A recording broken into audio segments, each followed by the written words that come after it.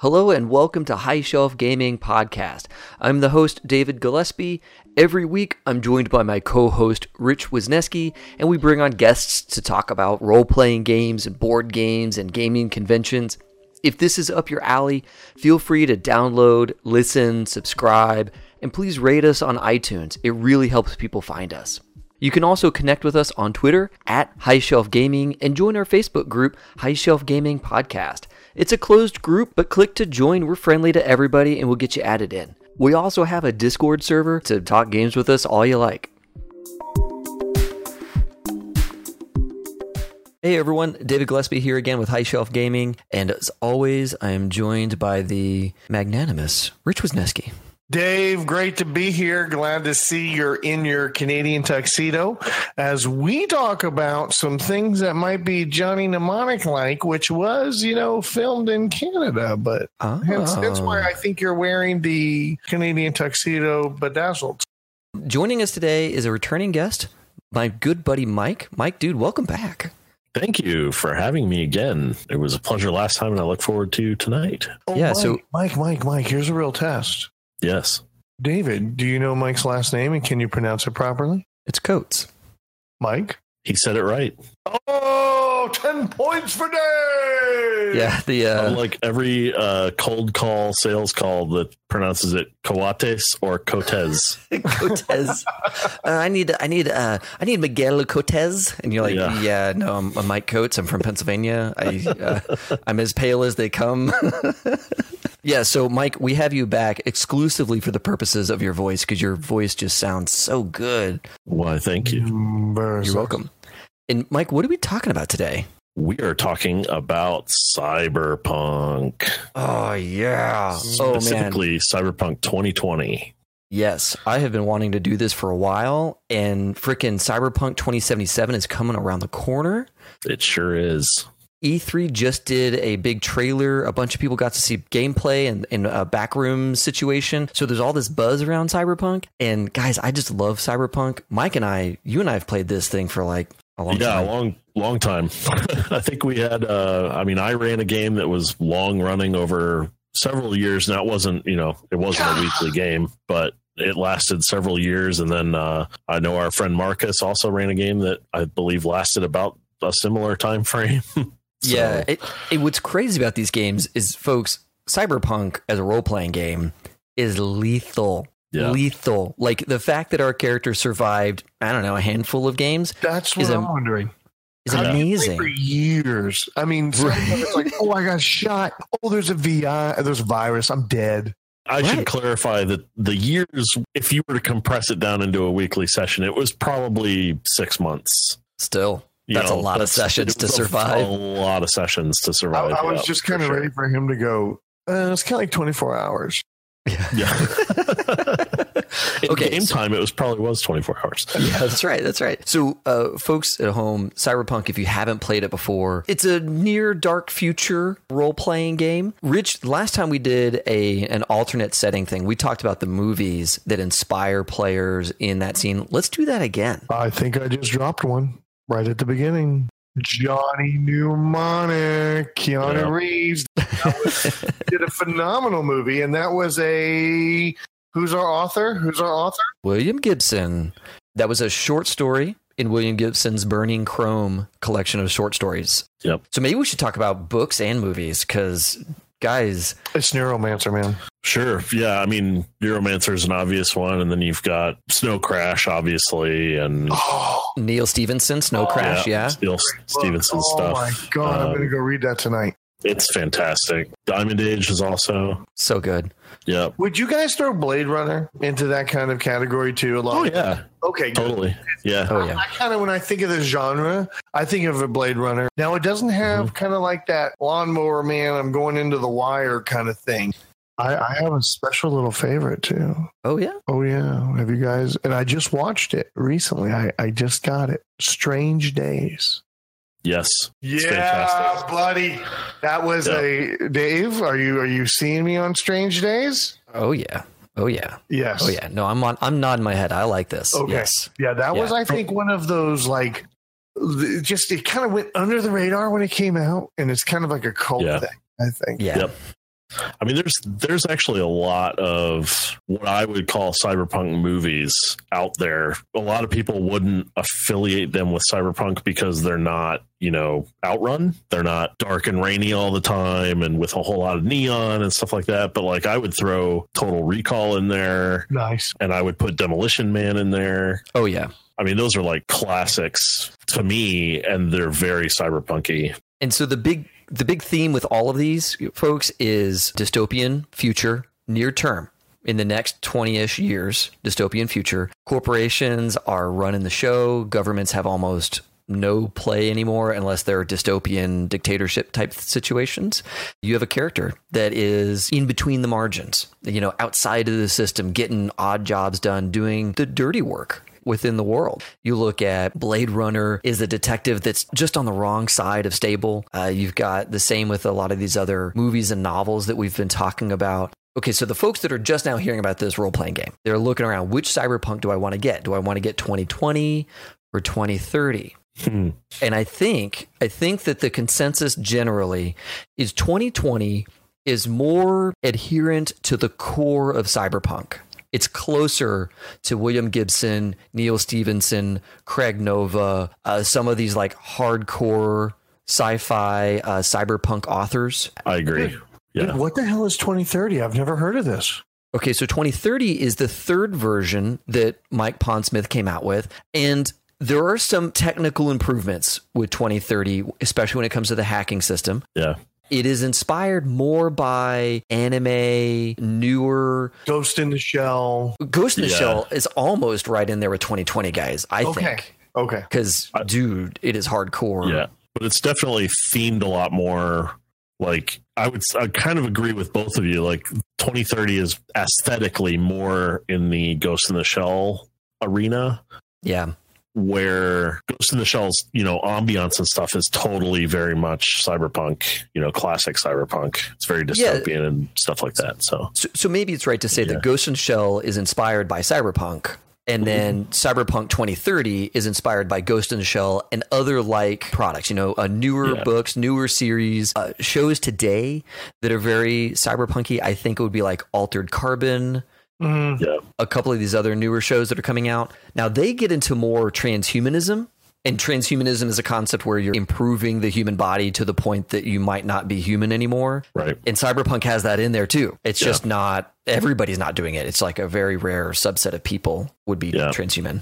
Another one that, and I'll quit talking about movies because as we started chatting about dystopian future movies and things along those lines, it reminded me of a great future-facing movie with Mick Jagger and Anthony Hopkins.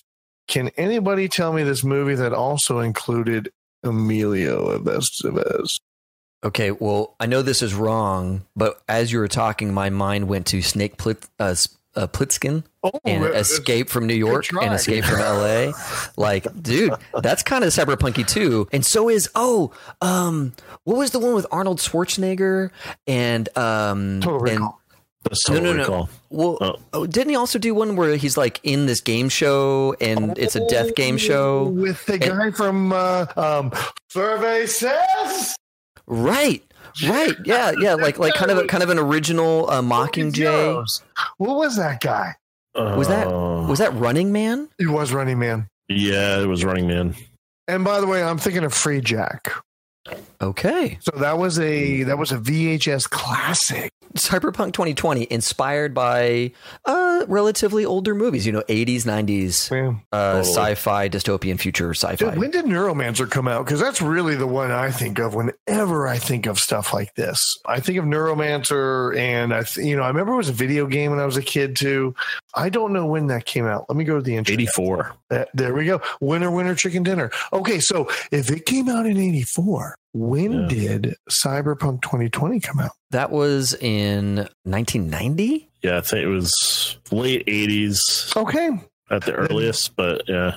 That fits. Yeah. Oh, okay. So 1988 was Cyberpunk 2013, which is like version 1. Yeah. 1990 was Cyberpunk 2020, which is version 2. And then 2030 or version 3 was in 2005. If you're going to do any of them, folks, I would say go straight to 2020 for the like hardcore experience.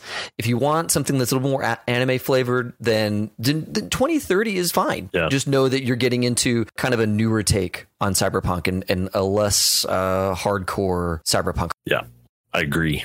Let's talk a little bit about 2020. We said earlier it's lethal. Mike, tell us about lethality. Tell us about this system. So basically, you've got a lot of role-playing games have just hit points, and a lot of times they'll scale with your level. Right. D&D. Like D&D, yeah, and any of the D20 derivative systems, Pathfinder, so on. And they have flavors, like in the DMG, you have the option. There's the optional hit point rules where you basically get a set number of hit points, and it's based off of your Constitution score. So that can make D&D a lot more lethal because obviously you'll have way less hit points. Cyberpunk, though, and to some extent Shadowrun. Now, Shadowrun has a lot of mitigating factors, but we can talk about that in another podcast when you guys talk about Shadowrun. But for Night City or for Cyberpunk, you have 40 boxes of health, period. You could immediately knock off half of your health with one gunshot. And that's a small gun. Yeah. And you're immediately making death saves, straight out the bat. And it doesn't take much. It takes, a half decent roll on the part of the shooter, and even a good roll on the part of the defender it is no joke bad news if you're getting shot at already. Yeah. So cover matters. Range matters. Like one of the things that makes this system really lethal is if you're point blank range, all damage is max. Yep. So if they hit you, they automatically do max damage to your body. And that gets you into making death saves, or can get you into making death saves almost right away. Yeah. Especially if you're not armed and armored. Armor has a big role to play in this game too. Think augmented bodies. People have, armor that's just under the skin. They may have a gun built into their wrist, or some sort of like poison that is on their lips that when they kiss somebody, they're going to die. I mean, this is the kind of thing you're dealing with in this world that everybody can have little tricks to make them more lethal or give them more survivability. Yep. And you have to have them in order to really make it. You can't be just some dude with a pistol because you're going to die. Part of what makes Cyberpunk so appealing is that it's kind of like the Wild West, like an old Western, like total lawlessness. Like there's the sheriff, right? There's the Night City Police Department, but he's only going to raise his finger if he thinks he can actually handle it. Like, otherwise it's like, yeah, I'll be over here drinking my whiskey or whatever. Yeah. Just drinking my sorrows that I can't help these people, but it's just too hot for me. I can't throw my guys at that problem. And everybody's carrying some form of personal defense, and not always visible because cybernetics and all that stuff can conceal stuff pretty well. And you talk about personal defense. People are armed on their own, right? But the corporations, they don't rely on the cops either. Right. The corporations have their own defense forces that are as well or even better armed than the police. Yeah. And so you think about, there's this world where sure, there's cops, but there's this whole secondary security force that's ever present. Yeah. And if somebody does something that the corporations don't like, they have armed people that can address that problem from their perspective. So think about it in those terms, that authority comes from a lot of different places in Cyberpunk. Yeah. By the way, I would like to know, we have talked about this on an earlier podcast, that all these evil corporation names are like EBCM and Yakamala and all this other stuff, right? Arasaka is a big one. What is it? Ditech Heavy Industries. Yep. Yes, but in reality, I think they should be called Disney and Google and really funny little happy names. Those are not sinister enough. Those are not sinister enough. All this corporation growth I grew up with, and in these games is all these sinister names. But in reality, are they? To be fair, Rich, I don't foresee Disney being the evil mega corporation in our, in 2 years from now when we devolve into Cyberpunk 2020. Right. But I do think that our defense contractors will be, like defense industry stuff, Lockheed Martin. Oh, sure. Because while they're totally benign for most of the public, that's who takes over in Cyberpunk. It's Militech and Arasaka and, Yep. all these defense contractors, in brinksmanship fashion, became the megacorps that took over. And remember, a lot of this cyberpunk stuff was written during Cold War, was written at the height of paranoia and nationalism. Defense companies were making dollars hand over fist. So these authors and this game maker, Michael Pondsmith, just looked at that and said, okay, let's expand this. Let's just make it 30 years later. These companies are now crazy wealthy, and they've nobody controls them anymore. They're now so big that one department within Arasaka has a whole biomedical division doing horrific things. That nobody's catching on to, because even Arasaka's leadership isn't aware of this biotech firm that has 6 orphanages for some reason. Why do they have 6 orphanages? and those are the problems that you get to expose to your players is, hey, here's really bad stuff going on, and it's giant oppressive organizations doing it. What are you going to do? Solve this problem, And those are the kinds of cool things that you can do in this setting, in this world. Yeah, or die doing. Right. Mainly die. Mostly die. Yeah. Yeah. I remember a couple of our games were, one of it was there was an ag company that had started doing science experiments within the protein bars that they were shipping out. Dude, we had this whole thing of like tracking down where they were coming from, which corporation was involved, who was the manager. We put a grenade into his car so that there was a change of leadership within the organization that exposed a thing. We went deep. Yep. We went really deep because we were trying to dismantle a super mega corp division. Okay, I got to ask you guys this about your scenario and what you were going through, because I love Netrunner. I'm a big Android Netrunner fan. I was really sad that they stopped it. I'm about to cry just thinking about it.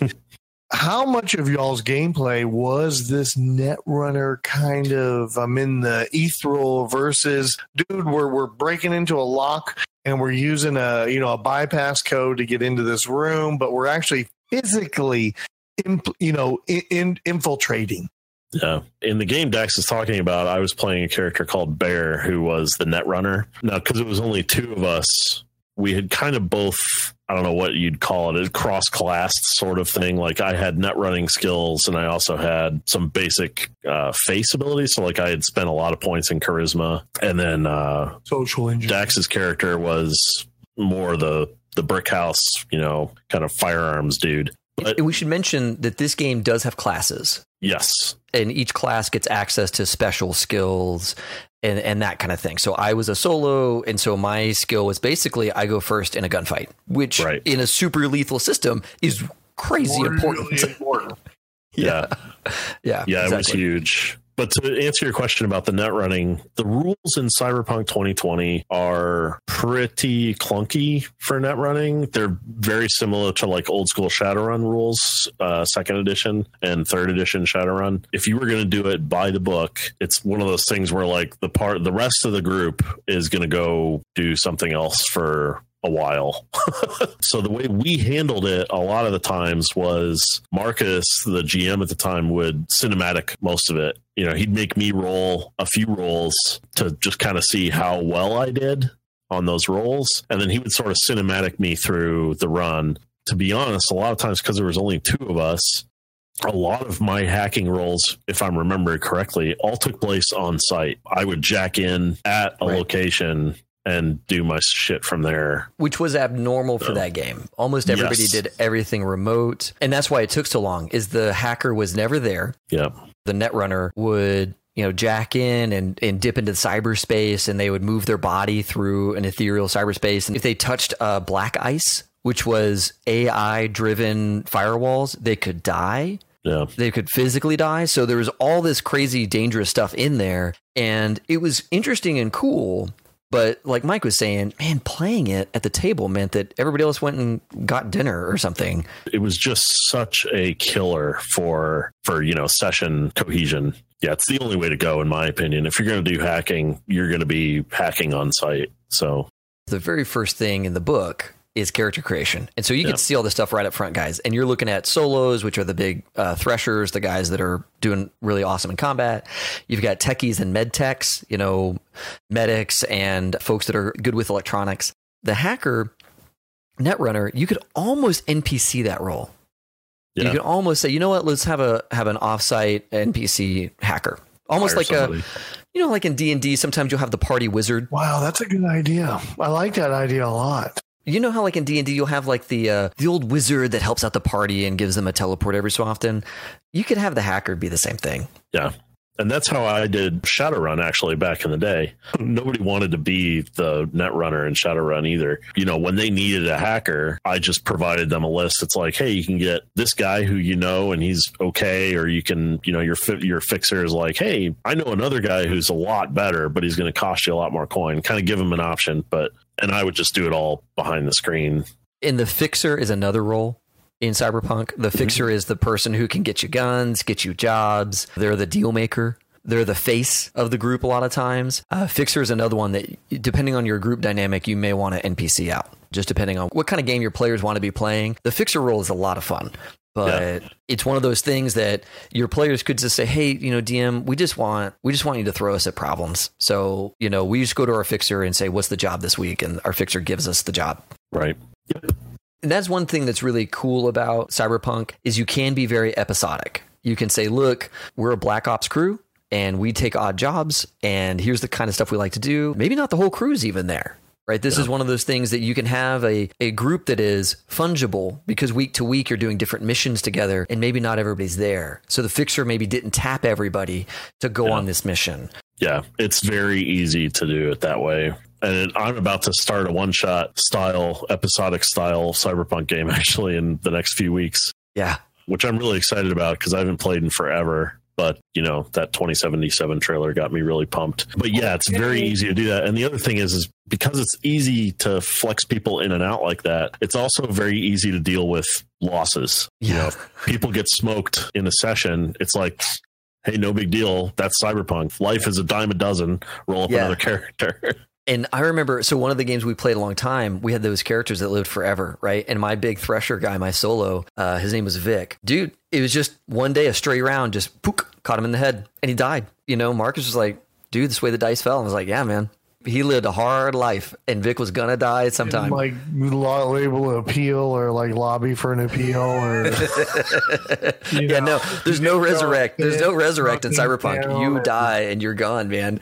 And, dude, it was cool. Like I knew that going in. Yes. Yeah. So you kind of go into this knowing, my character might die anytime, and every session after the first is gravy. So I mean, he had a great career, and the way he died, and the way it all went down was like cool. That's how, in a junkyard back alley situation, that's how a guy like that goes, and it's cool. Yeah. Did you know? I heard doing a little bit of research that Mike Pondsmith has been on helping with Project Red. Who are the people doing? CD Projekt Red. So it's the same developing studio that did the Witcher series of games. Oh, whoa, really? Yeah. Yeah. Okay, that's some badass shit right there. Oh yeah, and they announced. I want to say they announced it like 5 years ago. With a very simple teaser trailer. It was like 30 seconds long or something. That's when they announced it. And then they went totally dark on it. There was nothing until this year at E3. So, of course, everyone blew their stack when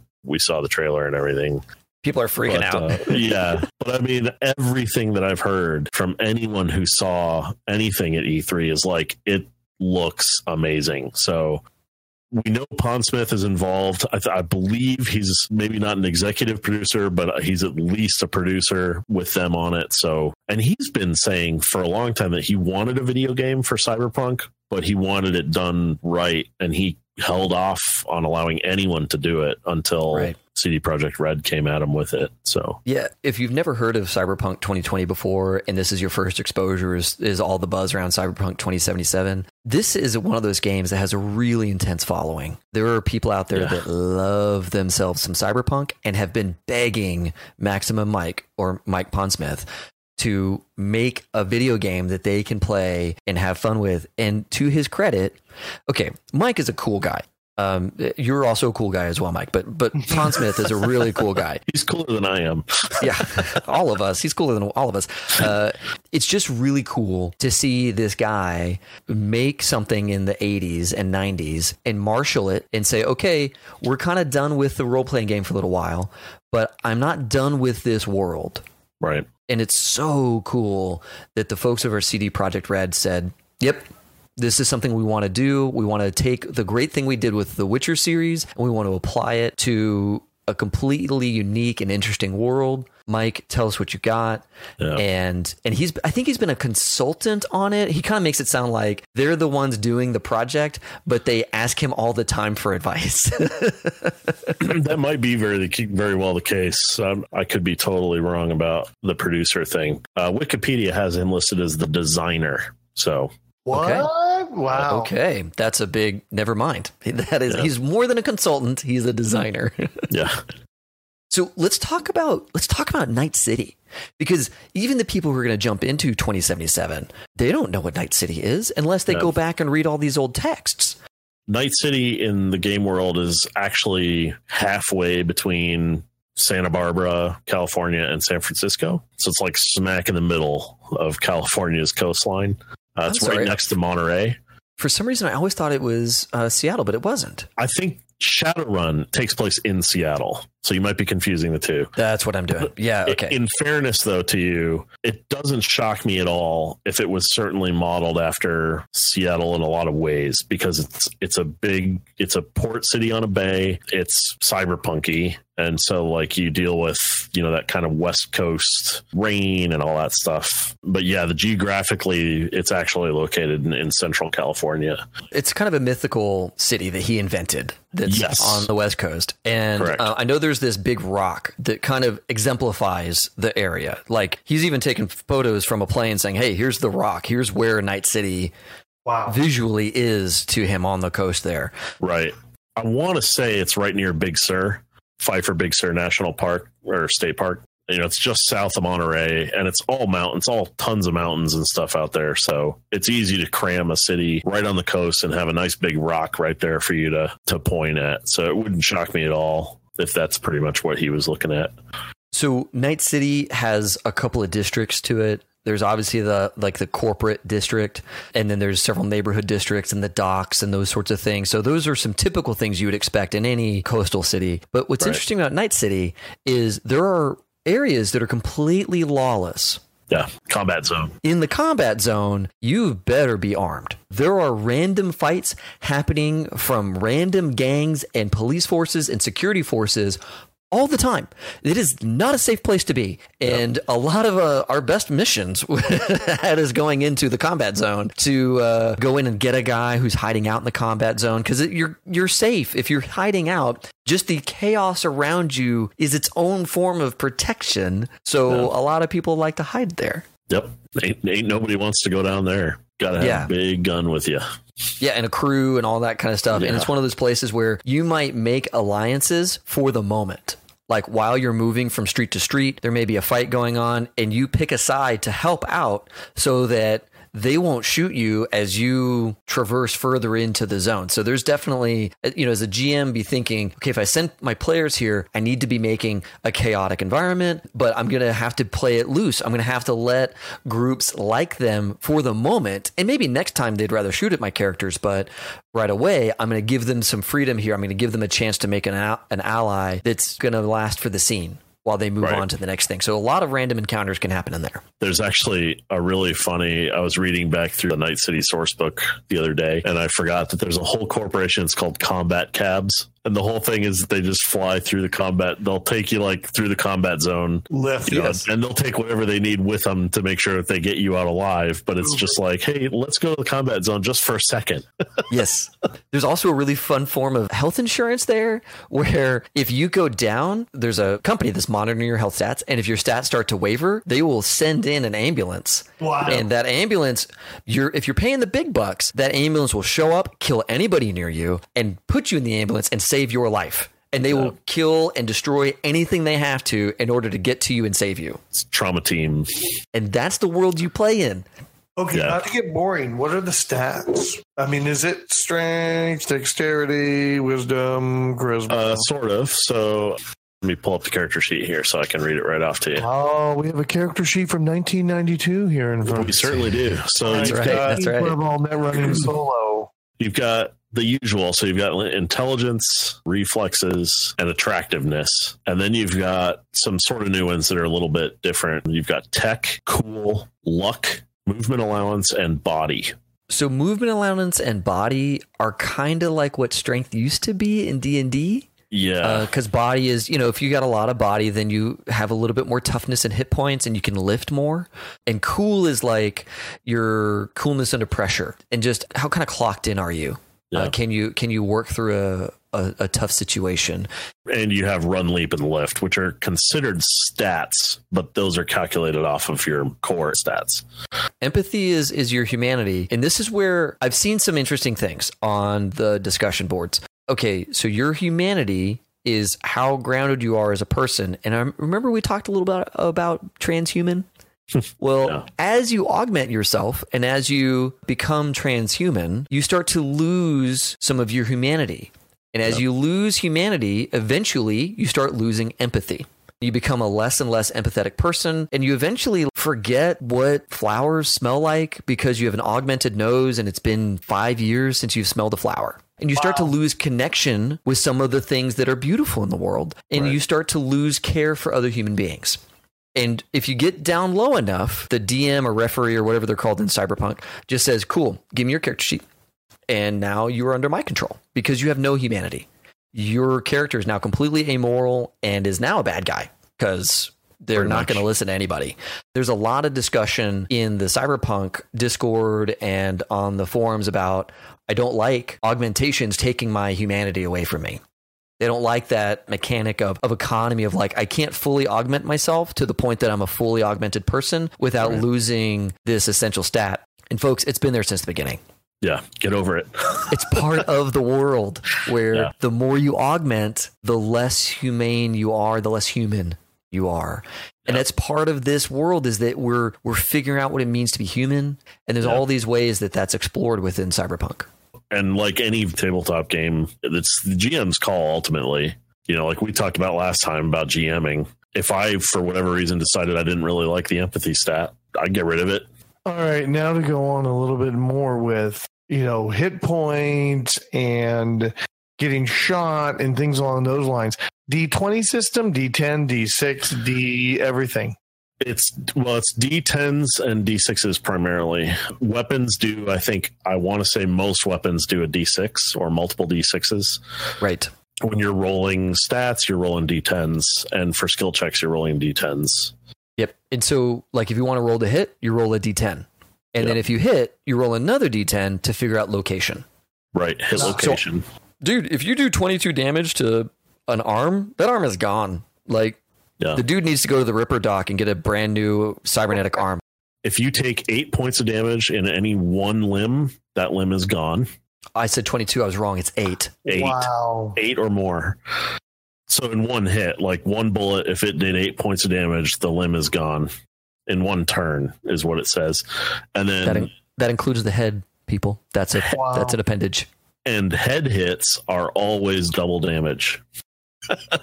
Of course they are. Right. Yeah. So, I mean, it's insanely lethal. You do not want to get hit by bullets in this game. You know where I got the 22 from? Armor. Where? It's from the subdermal. The subdermal armor comes with 22, and that's a straight damage reduction.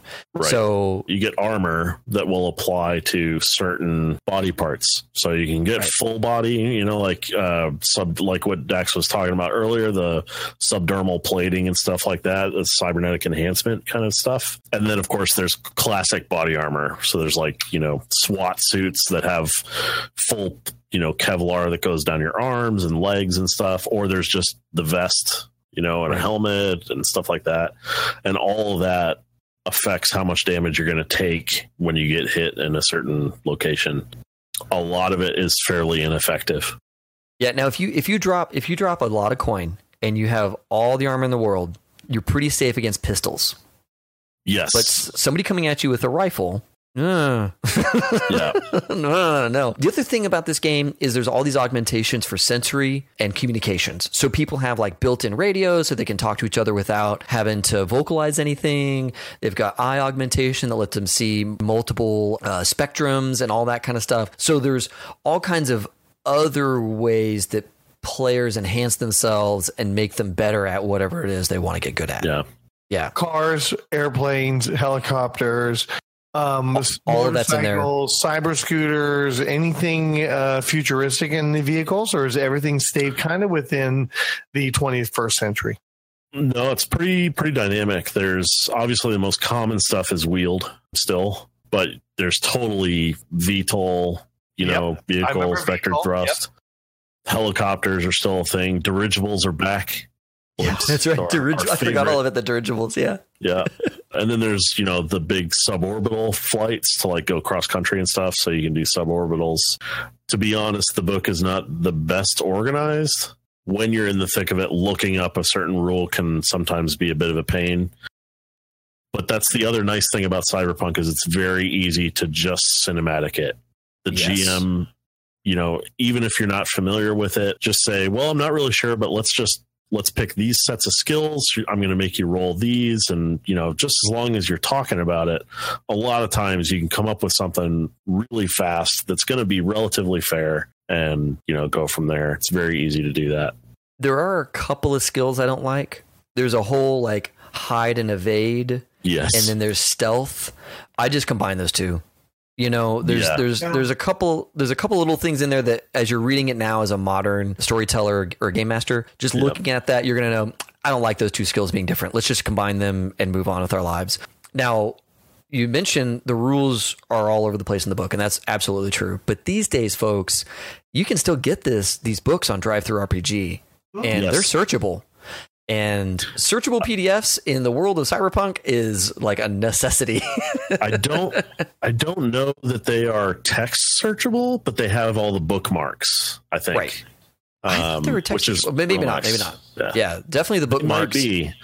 Yeah, my PDFs are like scans from way back in the day. I've got a hard copy over here, right? Because they weren't available anywhere in digital format. So it was just somebody took it down to their shop, at work and scanned it in on their document scanner. Right. Exactly. I think the new ones, if you buy them from DriveThruRPG, I think they are text scannable, text searchable. I mean, oh man, well, I'll have to. Is there supplemental docs, or is it no? Go to literature. There's a lot of supplemental books. Now, the only ones that I really ever use there's 4 what are called Chromebooks, and they're basically just extra equipment, extra cyberware, stuff like that. Thing, I love them. They're laid out like a shopping catalog, like a Sears catalog. You thumb through it, and it's like, did you ever wonder if she's cheating on you? Buy a drone cam that follows her around. It's like these crazy little things in there, and they're written like an advertisement. So there's a lot of like flavor just in the Chromebooks. It's really nice. Car Wars did that a lot too. Oh yeah.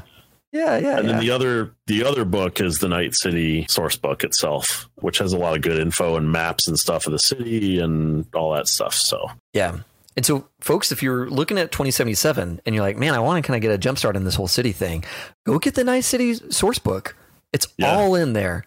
All the neighborhoods are going to be there in the game. So if you want to kind of get a layout and understand some of the theming that's going around Night City, it's all there. You can just go to DriveThruRPG, pick up the Night City source book, and find out all you want to know about the setting.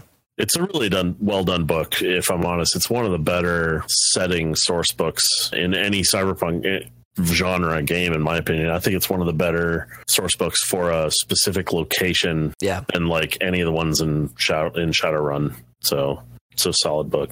And so the way the books are rolled out, you've got the rule book, which is going to tell you how to make your character first.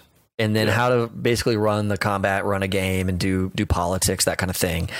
And then you get into the source book. The main book has a bit on Night City, but it's just enough so that you as a DM have to fill in everything else.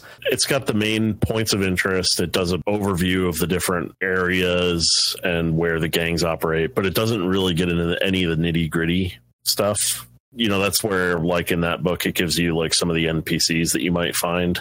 But yeah, it's very short. It's like 3 pages long, I think. So, and I want to say the source book's as long as the main core book as far as like numbers of pages go. Yeah, it's not a big close. One. Yeah, it's Mike, I have a question for you. Mm-hmm. What music do you play in the background while you're running a Cyberpunk game? I play. Now that the Outrun genre is getting a lot more popular, I'll be playing a lot more of that.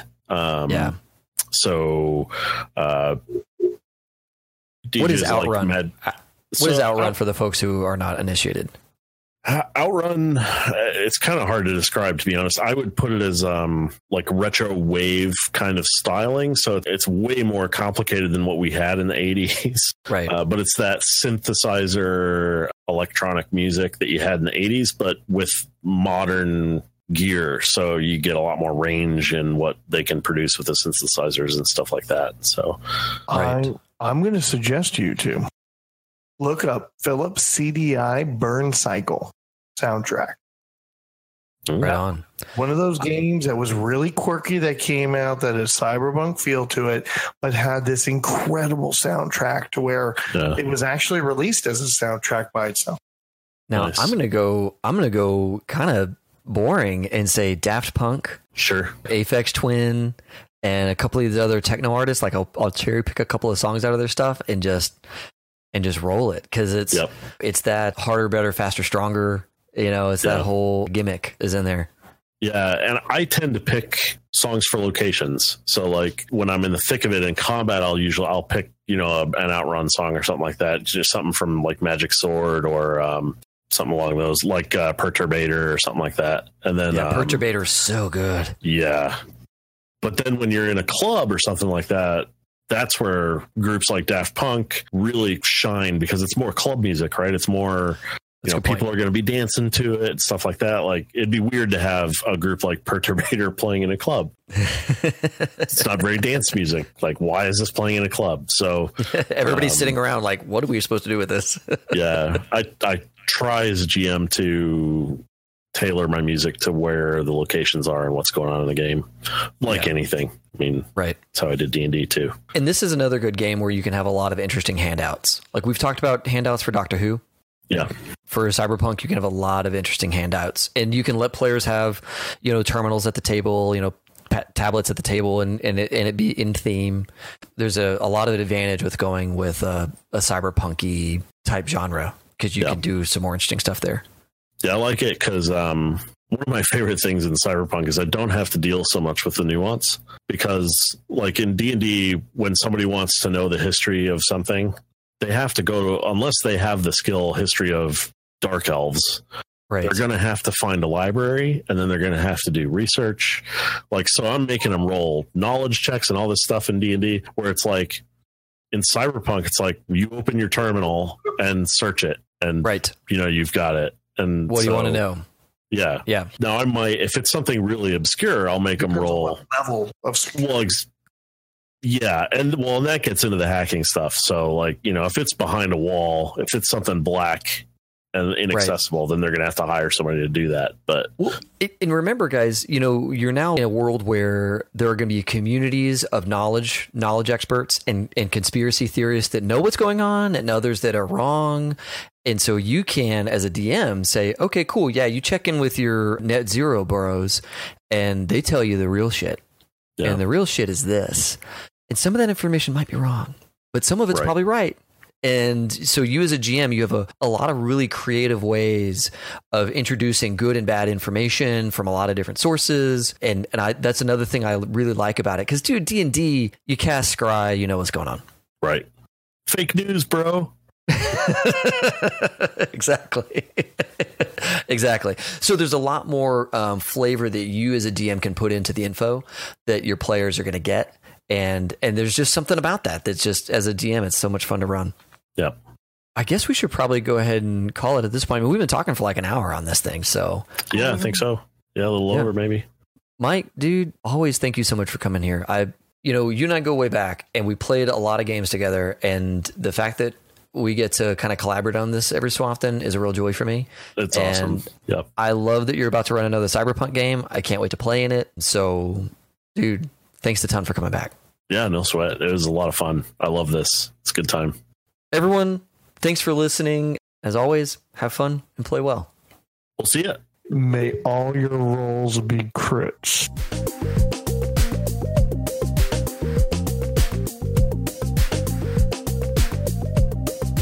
Thanks for listening. This episode was produced by me, David Gillespie, with music provided by Taylor Guillory. Our web presence is managed by Amy Nelson, and if you like our style, please leave a review for us on iTunes. It's the best way to help people find us. Most importantly though, feel welcome to connect with us on Twitter, our Facebook group, Discord server, our Friday night Twitch streams, and our website, all under the name High Shelf Gaming. We really look forward to talking and playing games with you.